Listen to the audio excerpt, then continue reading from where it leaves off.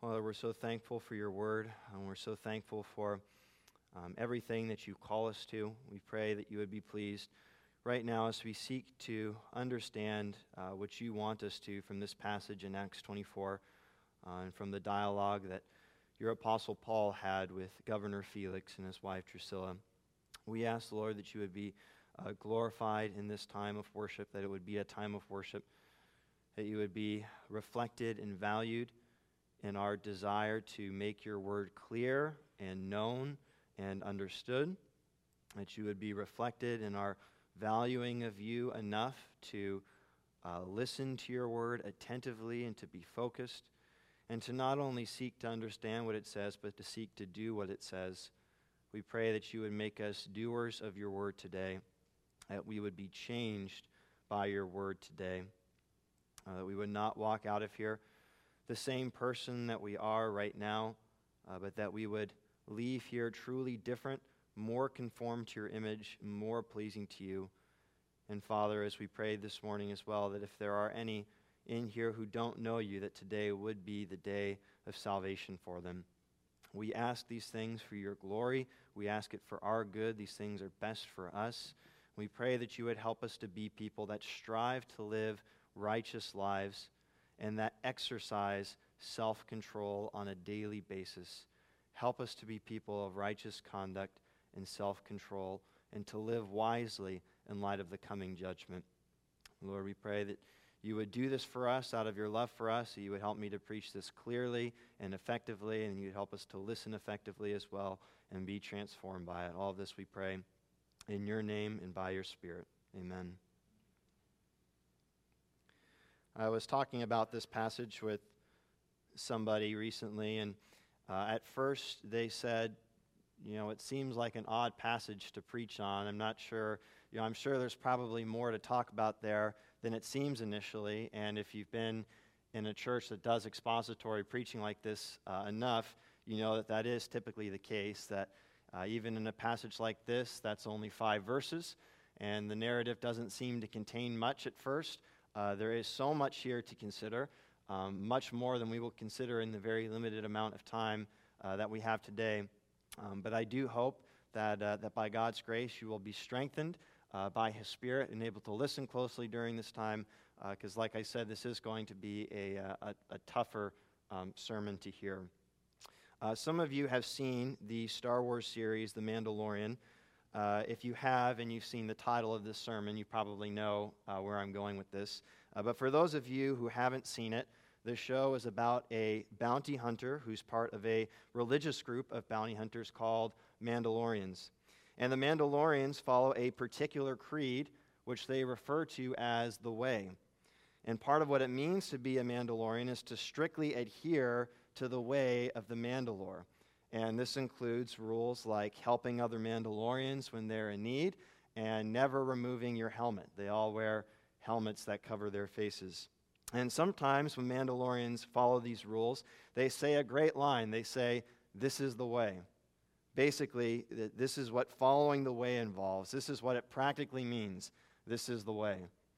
Long before Star Wars hijacked the way language, likely from Eastern philosophy, followers of Jesus were sometimes called followers of the way.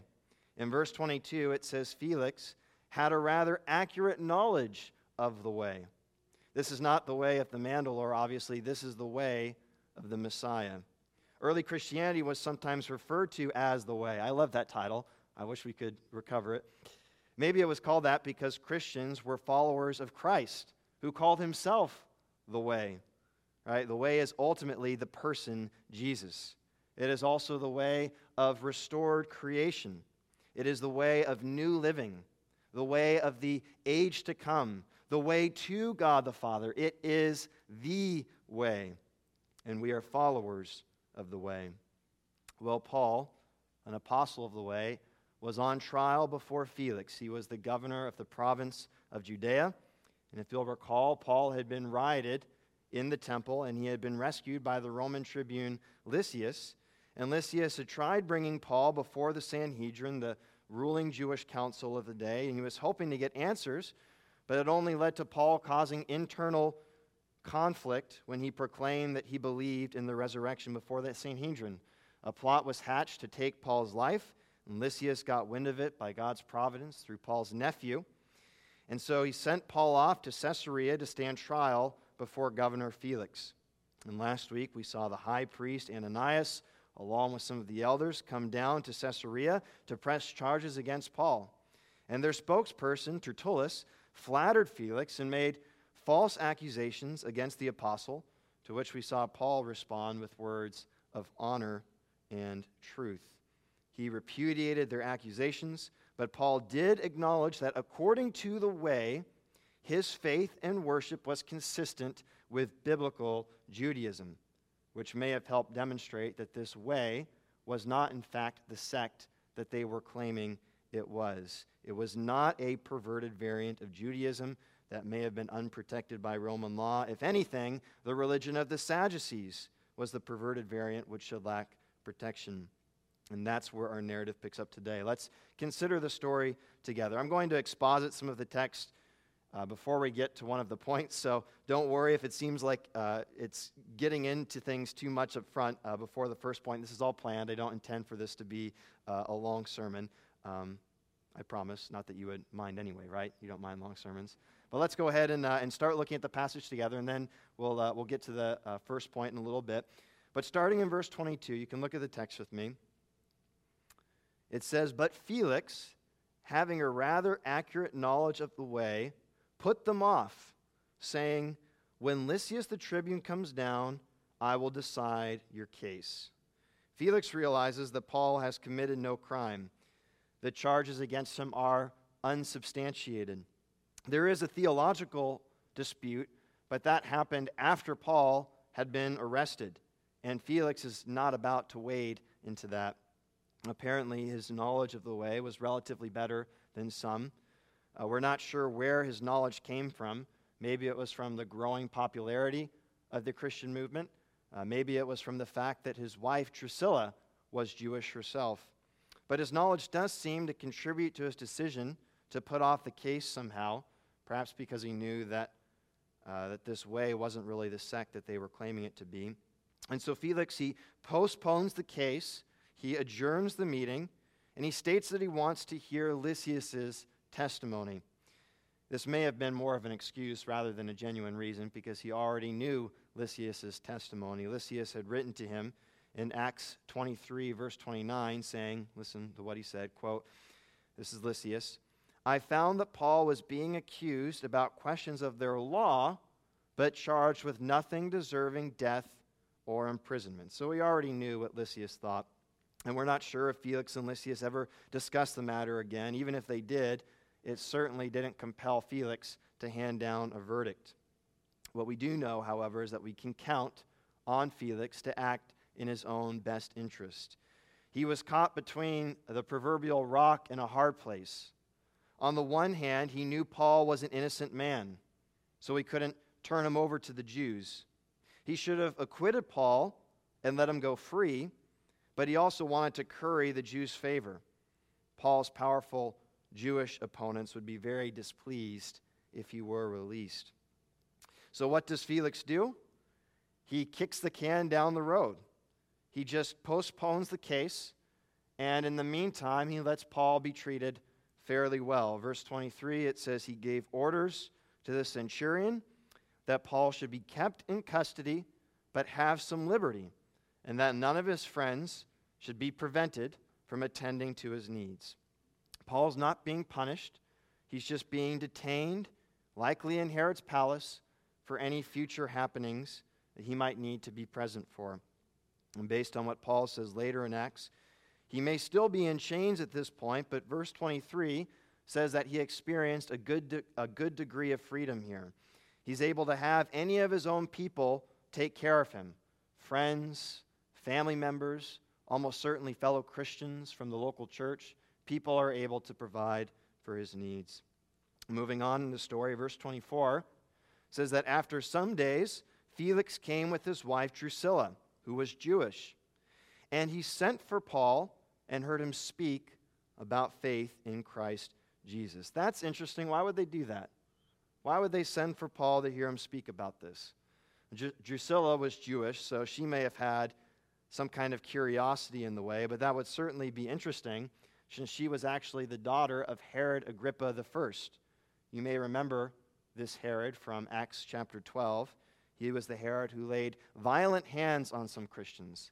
He was the one who killed James, the brother of John, and he was the one who put Peter in prison before an angel broke him out. That was back in Acts chapter 12. And so it would be interesting if it was his daughter Drusilla who had some kind of curiosity about the way. Or maybe the interest in the way was more on Felix's end. We don't know. Whatever their motivation was, they did send for Paul, and he speaks to them about faith in the Messiah, Jesus. And isn't this part of what God said Paul would do? Right? If you remember back when Paul was called in Acts chapter 9, his experience on the road to Damascus, it says that God came to a man, he spoke to a disciple named Ananias, who he was going to be sending to Paul. And this is what God said to Ananias in Acts chapter 9, verse 15. He said, Paul is a chosen instrument of mine to carry my name before the Gentiles and kings and children of Israel. And here Paul is speaking about faith in Jesus before a ruler, a person in position of authority. One person put it well when he said Paul's imprisonment wasn't the end of Paul's missionary work, it was a continuation of Paul's missionary work. God moved Paul into different venues to proclaim truth to people like Felix and Drusilla, who might have been difficult to reach otherwise. We don't know. And I think, as someone else pointed out too, Paul is a good example for us here of how we ought to boldly testify to all people, regardless of their stature in this world. And so, whatever knowledge of the way Felix had, he was about to receive a greater education. An education that you could say perhaps was tailored to his educational needs. Paul addresses 3 topics with Felix and his wife: righteous conduct, self-control, and the coming judgment. Those 3 topics, I think you could say, we have an educational need for as well. So we'll consider each of those in turn this morning. The first 2 explain what the way looks like in action. Okay, what the way looks like in action. And the third gives a motivation for following it. So the first 2, what does it mean to follow the way? And the third, why should you follow it? What's the main point? Turn from your way, follow the way. Turn from your way, follow the way. Again, pardon the extended introduction. Like I said, I don't intend this to be a longer sermon. I just wanted to cover some of the contextual groundwork for these 3 topics. So with that said, let's turn our attention to Paul's first 2 topics: righteous conduct and self-control. What does following the way practically mean? Righteous conduct and self-control. Point number 1. Paul is a missionary par excellence. He contextualizes his message to the audience that he's trying to reach. Now, it doesn't mean that he changes the message. What it means is that he brings the message to bear on his listeners in a way that's personal and specific to them. So Paul is speaking to Governor Felix and to his wife Drusilla. And you may remember from last week that Felix, along with his brother Pallas, were both freed slaves. They were either freed by Emperor Claudius himself or by his mother Antonia. Both Felix and Pallas rose to positions of power in the empire. Felix secured the position of governor over the province of Judea, but contrary to the lying flattery of Tertullus, who we heard last week, who said that his reign was characterized by much peace, that was not the case. Instead, Felix's reign was riddled with uprisings. And others have described Felix's leadership in terms of oppression and tyranny and brutality. He was also an immoral man, as this passage bears out. What do I mean by that? Well, after Paul speaks to Felix and Drusilla, it says that Felix was afraid, and he said in verse 25, "Go away for the present. When I get an opportunity, I will summon you." So he sends Paul off until he's ready to talk again. But verse 26 says, "At the same time, Felix hoped that money would be given him by Paul. So he sent for Paul often and conversed with him." He knows Paul is innocent, but Felix detains him anyway. Why? Well, in part it was because he hopes to squeeze Paul for some cash. He's looking for a bribe.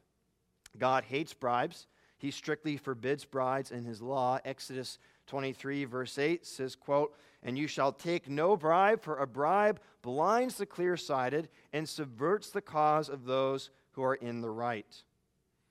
Bribing officials, believe it or not, was also against Roman law, even though, unfortunately, it wasn't an uncommon practice in the empire. And so Felix, in his greed, delays justice for an innocent man. But he's also motivated by self-interest here. Verse 27 says, "When 2 years had elapsed, Felix was succeeded by Porcius Festus. And desiring to do the Jews a favor, Felix left Paul in prison." The 2 years, it could refer to the duration of Paul's custody or to the duration of Felix's governorship. At any rate, when Felix is succeeded in office, he leaves Paul, an innocent man, imprisoned, since having the favor of the Jews was advantageous for him. So Acts 24 depicts Felix as an immoral man. He's a man who acts unjustly out of greed and self-interest. History also paints him as a man of unrestrained lust. Verse 24 says that after some days, Felix came with his wife Drusilla, who was Jewess. Drusilla was one of Felix's 3 wives.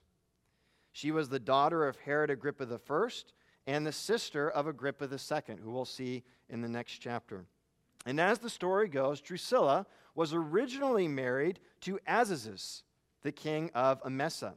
She was married to him at the age of 14. Drusilla was pleasing to the eye, and Felix was attracted to her. And so Felix enlisted the help of a magician to request that Drusilla leave her current husband, Azazus, and come marry him instead. He said that he would make her happy, which was likely a play on Felix's name in Latin, from which we get the English term felicity. And apparently there was not enough felicity in Drusilla's current marriage, and so she left Azazus at the age of 16 to become the adulterous wife of Felix. And so when Felix, verse 24, quote, sent for Paul and heard him speak about faith in Christ Jesus, perhaps Paul spoke about the fulfillment of Old Testament prophecies and how the Messiah had in fact come, and how he had been executed on a Roman cross and raised from the dead 3 days later, and how he offers salvation to all who repent and believe. But what we know Paul specifically addressed, which may seem odd at first, but hopefully less now, in light of what you know about Felix's background, verse 24 says that verse 25 says that Paul reasoned about righteousness and self-control and the coming judgment. Righteousness. What does righteousness mean here?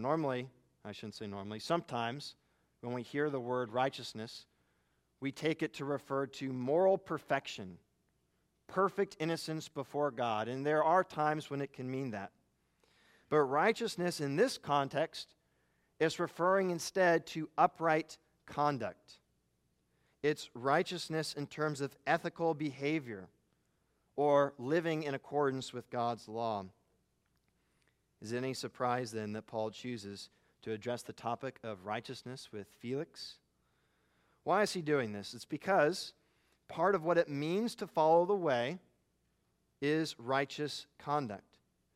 And it's a part that for Felix demands a major change in his life. Personally and specifically for Felix, this is a big change that the way demands of him. And just as a brief evangelistic aside, like Paul, we must strive to challenge people to turn from their specific sins to follow the way themselves. And for Felix, turning from his way to follow the way means turning from his life of immorality to a life of righteous conduct. Turning from a life of immorality to a life of righteous conduct. I may have heard repentance described once as turning from our way to God's way. That's good. You could also put it like this: we must turn from our way to the way. Turn from our way to the way. Moral living is part of what following the way means. Righteous conduct. This is the way. Righteous conduct. Felix needed to hear this. Do you need to hear this? Are you and I really that different from Felix? I want to ask you this: how hard do you personally try to live a righteous life? We'll get back to that in a second, but I'll ask you this question first. You don't have to answer this out loud. Does your righteous conduct have anything to do with your salvation? What do you think? Does it have anything to do with your salvation? The answer is yes, it absolutely does. And that might come as a surprise at first, but you'll see what I mean by that. I do think, though, that one of the reasons why we might be less concerned about ethical behavior than we should is because we have a somewhat messed up understanding of the gospel. Is it fair to say that we are saved by faith alone? It really depends on what you mean by that. Faith is alone the means by which we are saved, but saving faith is never alone. Saving faith is never alone. Saving faith always has good works.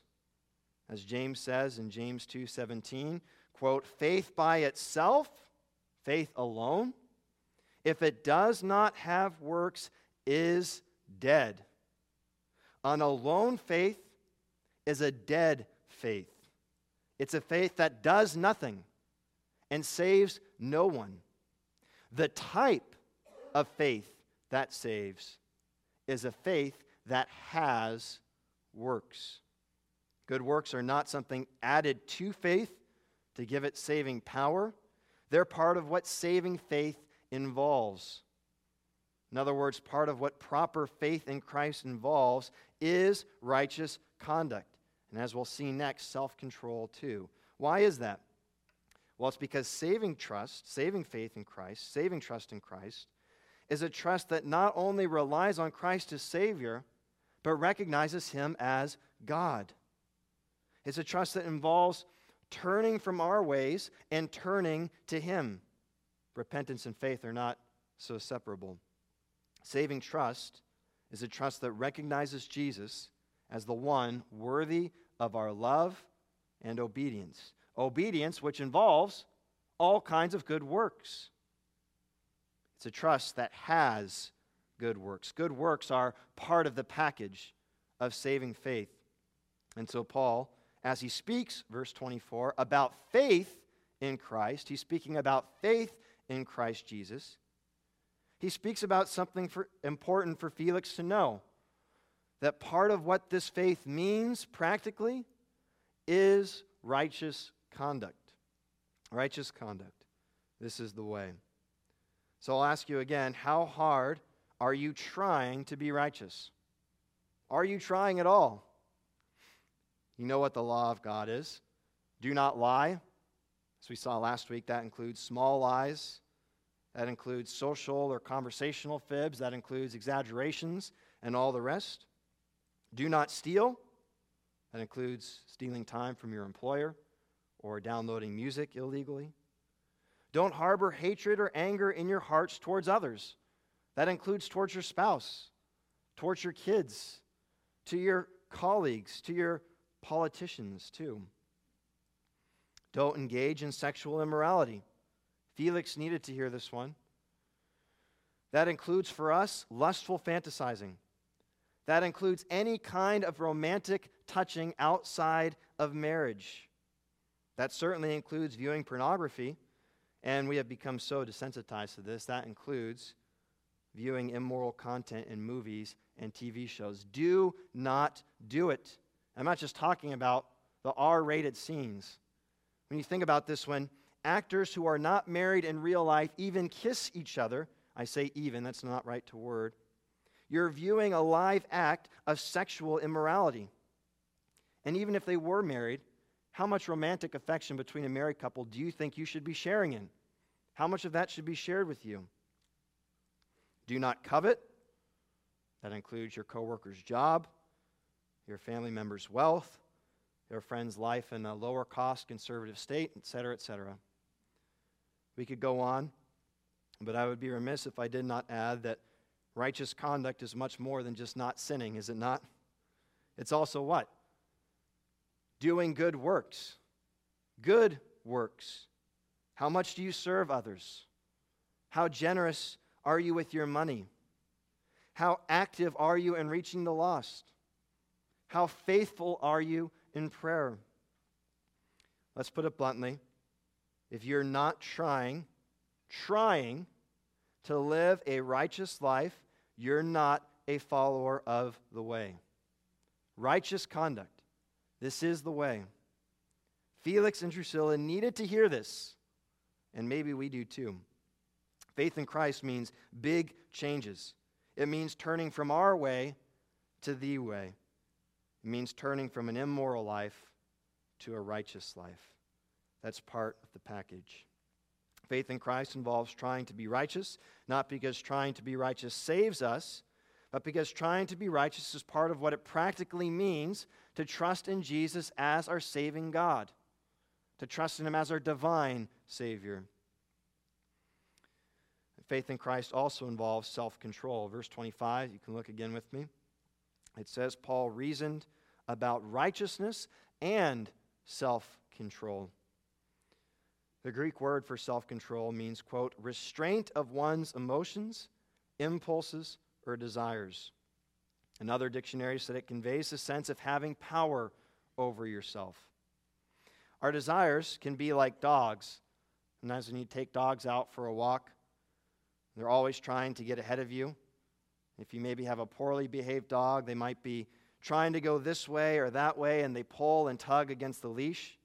And a firm grip and a strong arm is what keeps them properly restrained, right? Self-control is what keeps our desires properly restrained.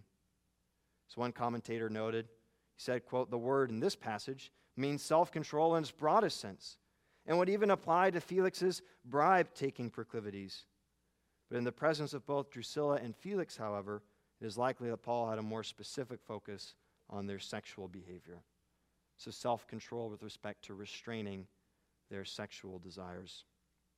No doubt self-control, like righteous conduct, was an appropriate topic for Paul to address with a man of unrestrained lust, like Felix.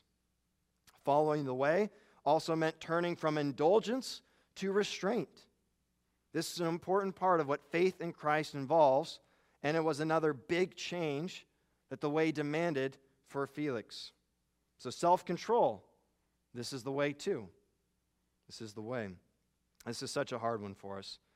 I think it's fair to say that as a culture, we really struggle with self-control, don't we? We really, really struggle with self-control.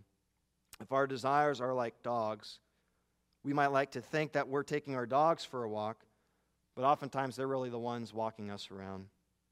They're pulling us in every which way in whatever direction they want to go. And like Felix, exercising restraint may be one of the biggest changes faith in Christ requires of us too. What is the opposite of self-control? It's indulgence. It's giving in to our wrong desires. See, unlike with Felix, when he lustfully desired the married Drusilla, and the object of his desire was in and of itself wrong, sometimes the object of our desires may not be wrong in and of themselves, right? Sometimes they're good things that we desire, but whenever we desire something in excess, it becomes a wrong desire. As a culture, we overindulge in all kinds of ways, but one of the fundamental problems is the same: a lack of self-control. Perhaps you overindulge in television. One source of this is amazing, just listen, Quote, watching TV is America's favorite pastime. According to data from the American Time Use Survey, in the 2013 to 17 period, the U.S. civilian non-institutional population, ages 15 and older, spent an average of 2 hours, 46 minutes per day watching TV. This amounted to more than half, 55.2%, of the total time per day they spent in leisure and sports activities. How do you compare to that average? Let's think about that for a second. We're talking about the average American watching over 19 hours of TV a week. That's 84 hours a month. 84 hours, 3.5 days a month. And over 1,009 hours a year. 42 full days a year. 24-hour days. 42 full days a year. Listen, if this is you, I say this in love. We can't say that our lives are too busy to serve, that we don't have time to serve. We have no right to complain about that if we fall in line with this average. What if you just cut your TV time in half, which is still over an hour a day? That's a lot in my opinion. You still have 21 extra days a year, or you still have 21 days a year.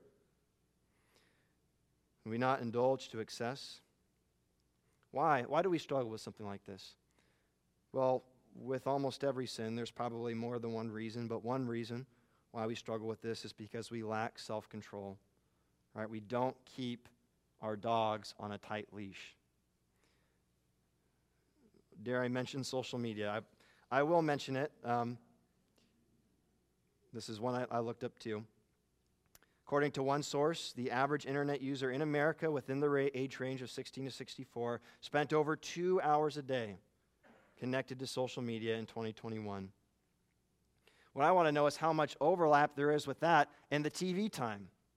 Between those two, social media alone, that's 14 hours a week, over 60 hours a month, 730 hours a year, over full 30 days a year.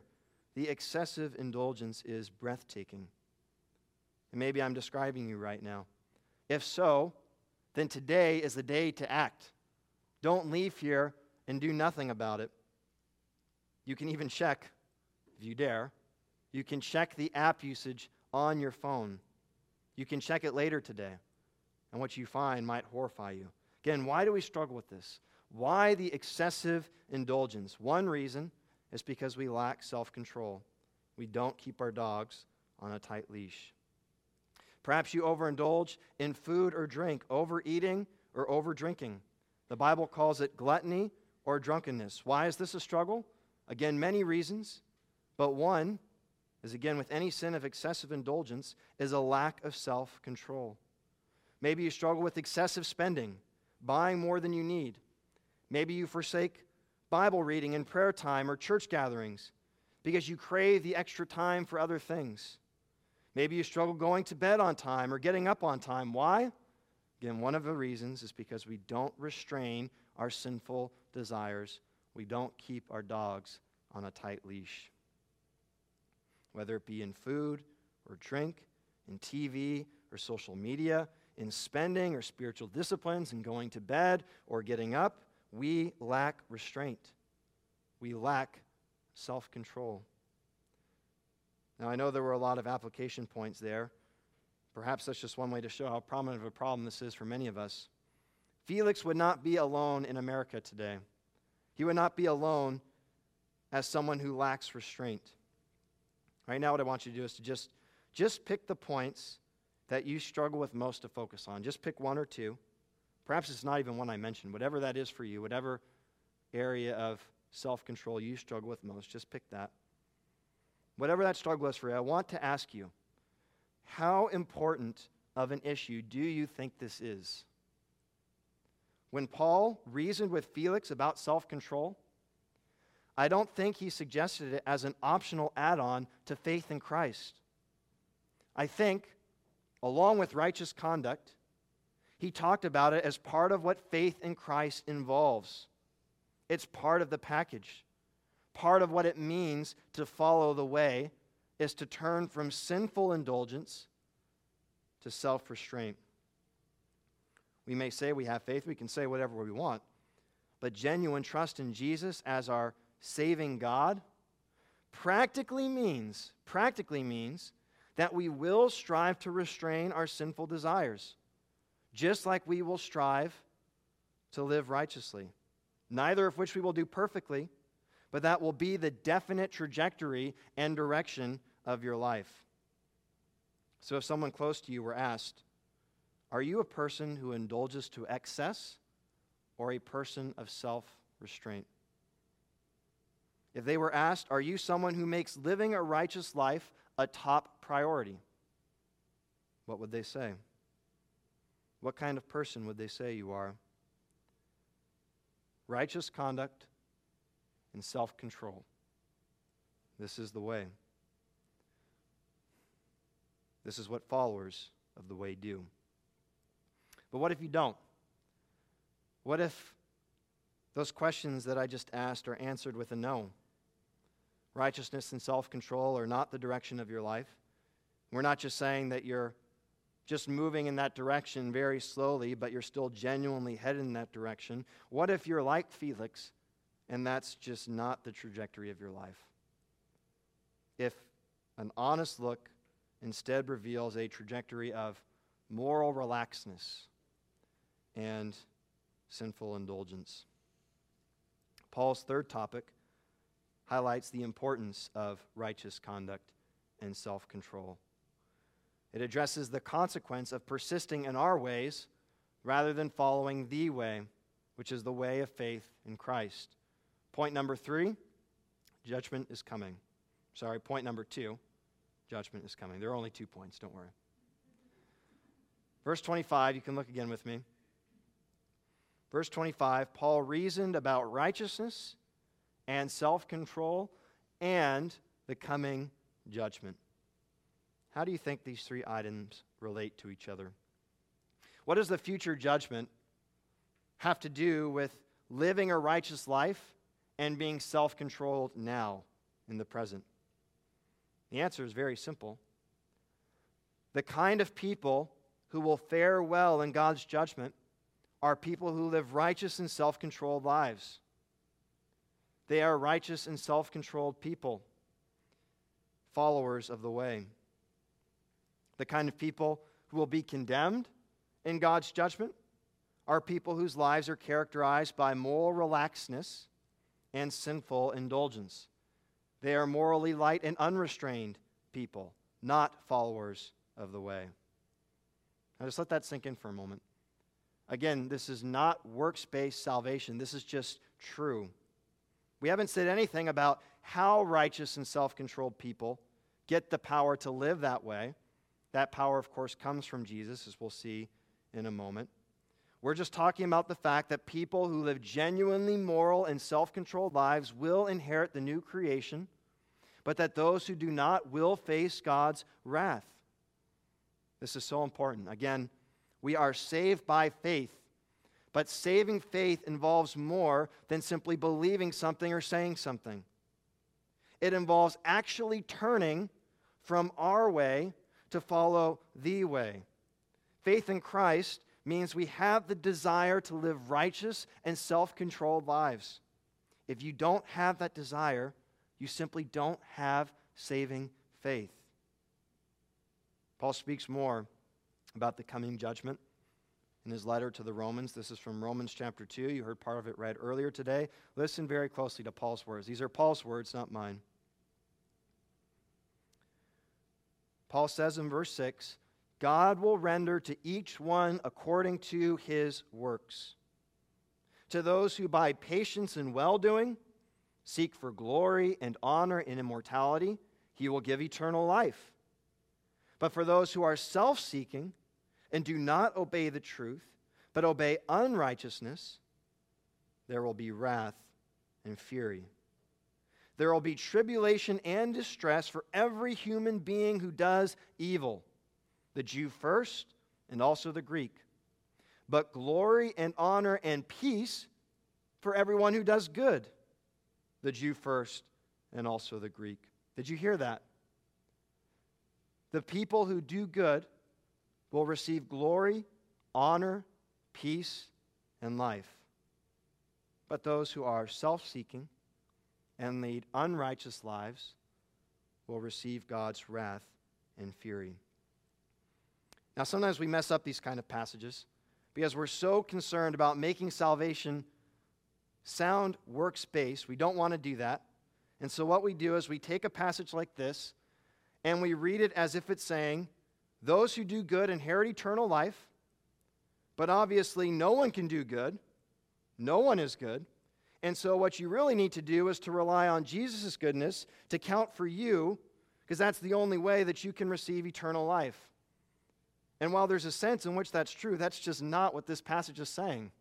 It's just not saying that. I think it's saying what it sounds like it's saying. Verse 6, again, Paul's words, God will render to each one according to his works. Those who do good will receive good. Those who do bad will receive bad. New Testament scholar Leon Morris said in his commentary on the letter to the Romans, he said this, quote, "It is the invariable teaching of the Bible that judgment will be on the basis of works, though salvation is all of grace." Works are important. They are the outward expression of what the person is deep down.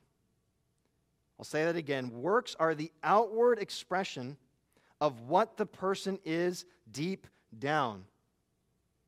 The evidence of who you are will be examined on that last day. Your works will be examined on that last day. So what kind of person are you? Are you a follower of the way? A person who trusts in Jesus as your saving God? If so, then your life will be characterized by righteous conduct and self-control. Or are you like Felix, a person who wants to remain God of his own life? If so, then you will be a person whose life is characterized by moral relaxedness and unrestraint. And the right response for you is the same as Felix's initial response. Fear. Fear. Acts 24, verse 25, you can look again. It says, "And as Paul reasoned about righteousness and self-control and the coming judgment, Felix was alarmed." He was afraid and said, "Go away for the present. When I get an opportunity, I will summon you." This challenging message may not have been what the curious Felix or Drusilla had anticipated hearing. Felix was afraid, and rightly so. He heard about the coming judgment, the day when God would judge all people according to their works. And he knew that his conduct was not righteous and that he was not self-controlled. He knew it. And so here he is, as I think someone pointed out, the governor of Judea, a man of position and power. Here he is in fear before a prisoner. But it's not the prisoner he fears, it's the prisoner's message. It's the message of a future judgment. And a judgment whose date has been set and whose judge is impartial, whose judge is no respecter of man or position. Before God's bar, all men are alike, the prisoner and the governor, the homeless man and the businessman, the prostitute and the president. All will appear before God to be judged impartially according to their works, according to the evidence of who they really are. God's word describes it best. Revelation chapter 20, listen to what John said in his vision. He says, "I saw a great white throne and him who was seated on it. From his presence, earth and sky fled away, and no place was found for them. And I saw the dead, great and small, standing before the throne, and the books were opened. Then another book was opened, which is the book of life. And the dead were judged by what was written in the books, according to what they had done. And the sea gave up the dead who were in it. Death and Hades gave up the dead who were in them, and they were judged, each one of them, according to what they had done. Then death and Hades were thrown into the lake of fire. This is the second death, the lake of fire.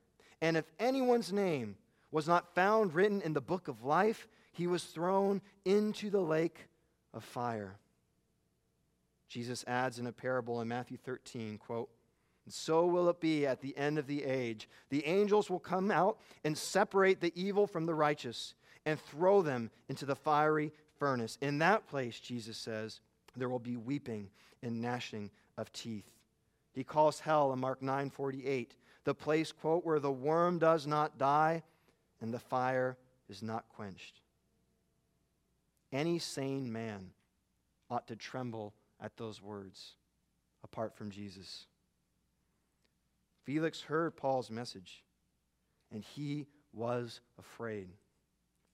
That's the right place to start, is fear. I would say not just fear, but bone-chilling fear. This is not a game. This is not some kind of joke. God is real. Hell is real. Judgment Day is real.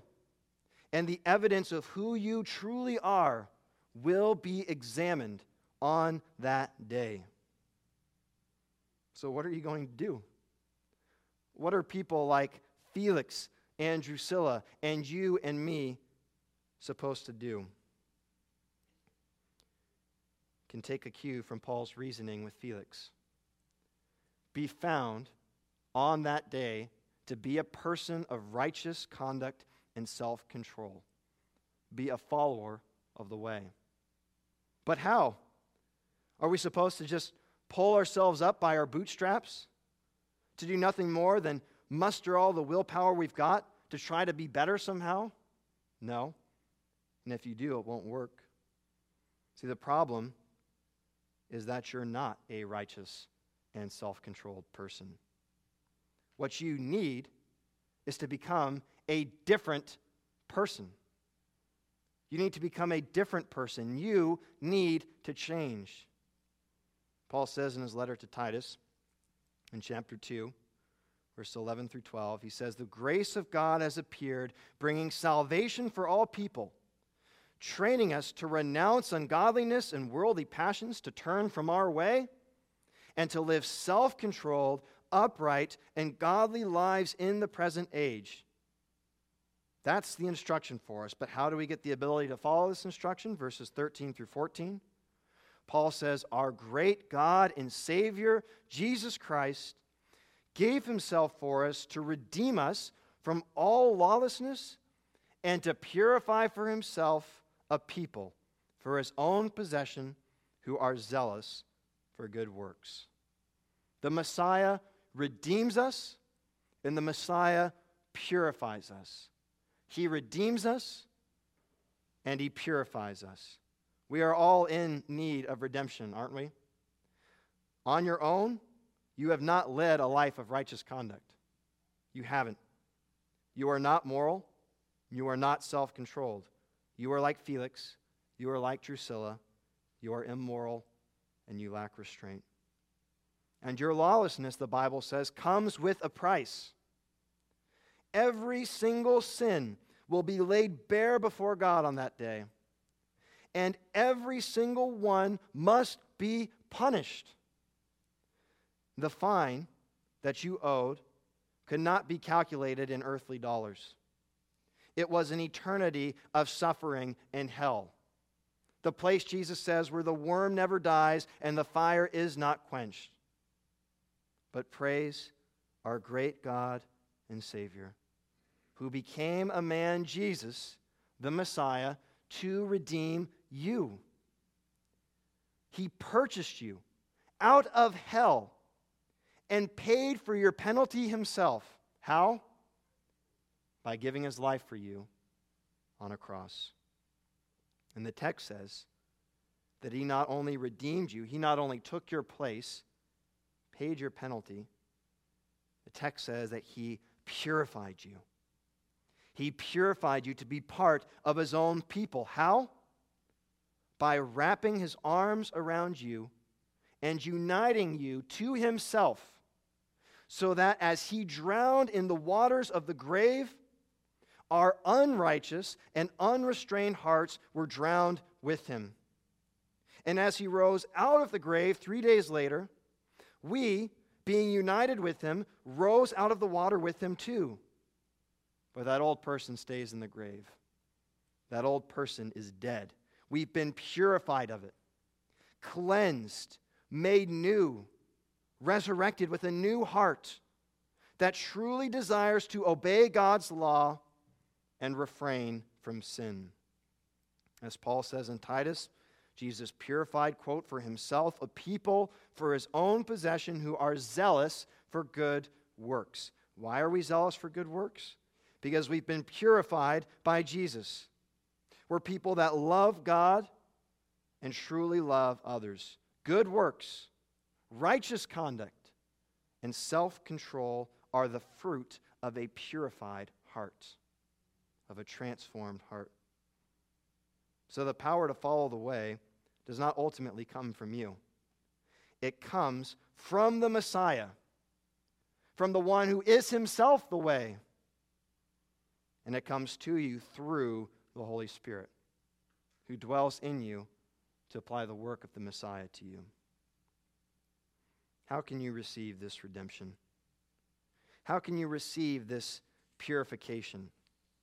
This deep, heart-cleansing, person-changing purification that's available to you in Jesus? Well, you cannot earn it. You do not deserve it. God offers it as a free gift by his grace to all who repent and put their faith in Jesus. To all who turn from their way to the way, and to all who trust in Jesus alone to save them. God redeems them, and he purifies them. Part of what having faith in Jesus means is righteous conduct and self-control. Not only because saving faith recognizes Christ as God, but because all those with saving trust in Jesus experience his person-changing purification. They become new people, people who have the power to live righteous and self-controlled lives because they truly love God and they desire his glory most. And that's a desire that's great enough to motivate any good work, and it's strong enough to restrain any sinful desire. Turn from your way, follow the way. Your way leads to death, but the way leads to life. Turn to him this morning if you have not. You don't know when you will be called to give an account for your life. When you stand before God's judgment seat and he examines your works, what kind of person will he find you to be? Will you be found to be an upright and self-controlled person, revealing that you are a genuine follower of the way, a person who's truly trusted in Christ and experienced his redemption and purification? If you can't say yes to that with 100% certainty, please do not leave this place today until you can. Come talk afterwards. We can talk more. But do not leave. Some commentators view Felix's story as a tragedy. He heard the truth from Paul's lips, just like you've heard it from the pulpit today. And Felix was afraid, and he sent Paul away for the time being. Verse 26 says that at the same time he hoped that money would be given him by Paul. And so he sent for Paul often and conversed with him. Perhaps they continued to discuss the way, or maybe they discussed Paul's case, we don't know. But Felix wanted money, so he kept Paul in custody. He was hoping for a gain of some kind, and also for his own sake, he wanted to maintain good relations with the Jews.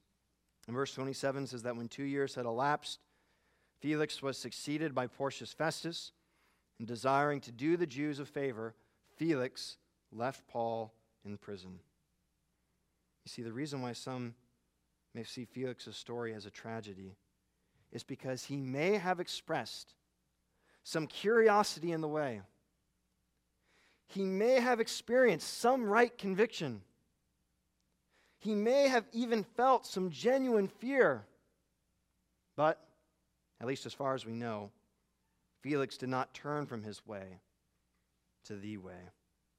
And the story ends with him continuing to act unjustly by keeping an innocent man detained. Don't let the same tragedy be yours. Don't let this message pass you by in vain. What does faith in Christ practically involve? What does it mean to follow the way? Part of what it means is righteous conduct and self-control. This is the way. Why should you follow the way? Because God will judge the world one day, and that includes you. And only those who follow the way will live. So we'll say it again. Turn from your way and follow the way. Let's pray.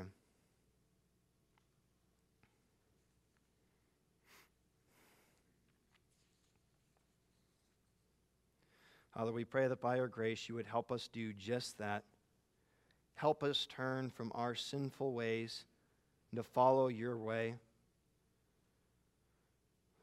Father, we pray that for any of us here who do not have saving faith in you, saving trust in you, which involves recognizing you as God and striving to live a righteous life and a self-controlled life as a result, we pray, Father, that if there are any of us in here today that do not have that saving faith, that you would cause us to see that, and that we truly would not leave today until we have it. Please, Lord, cause us all to stand before you on that last day with an abundance of good works, to testify that we are true followers of you, to testify that our faith is in you, Jesus, and that we have experienced the person-changing purification that you've made available to us. Let there not be any in here who are found to lack righteous conduct and self-control on that last day. Cause us, Father, by your grace, to live every day as people that strive for righteousness and that restrain our sinful desires. If we have faith in you and you have transformed us, then we have a love for you and we have a desire for your glory, which ought to motivate good works and restrain our sinful desires. Please, Father, help us to walk in that by your Holy Spirit. Cause us to experience that more and more every day. Help us to be honest with ourselves and to look at our lives. We want to know how we will fare when we stand before your judgment seat. Please, Father, cause us all to stand in you, Jesus, and to be changed into the people that will fare well on that day, justified by your grace and evidenced by our works. I pray this in your name. Amen.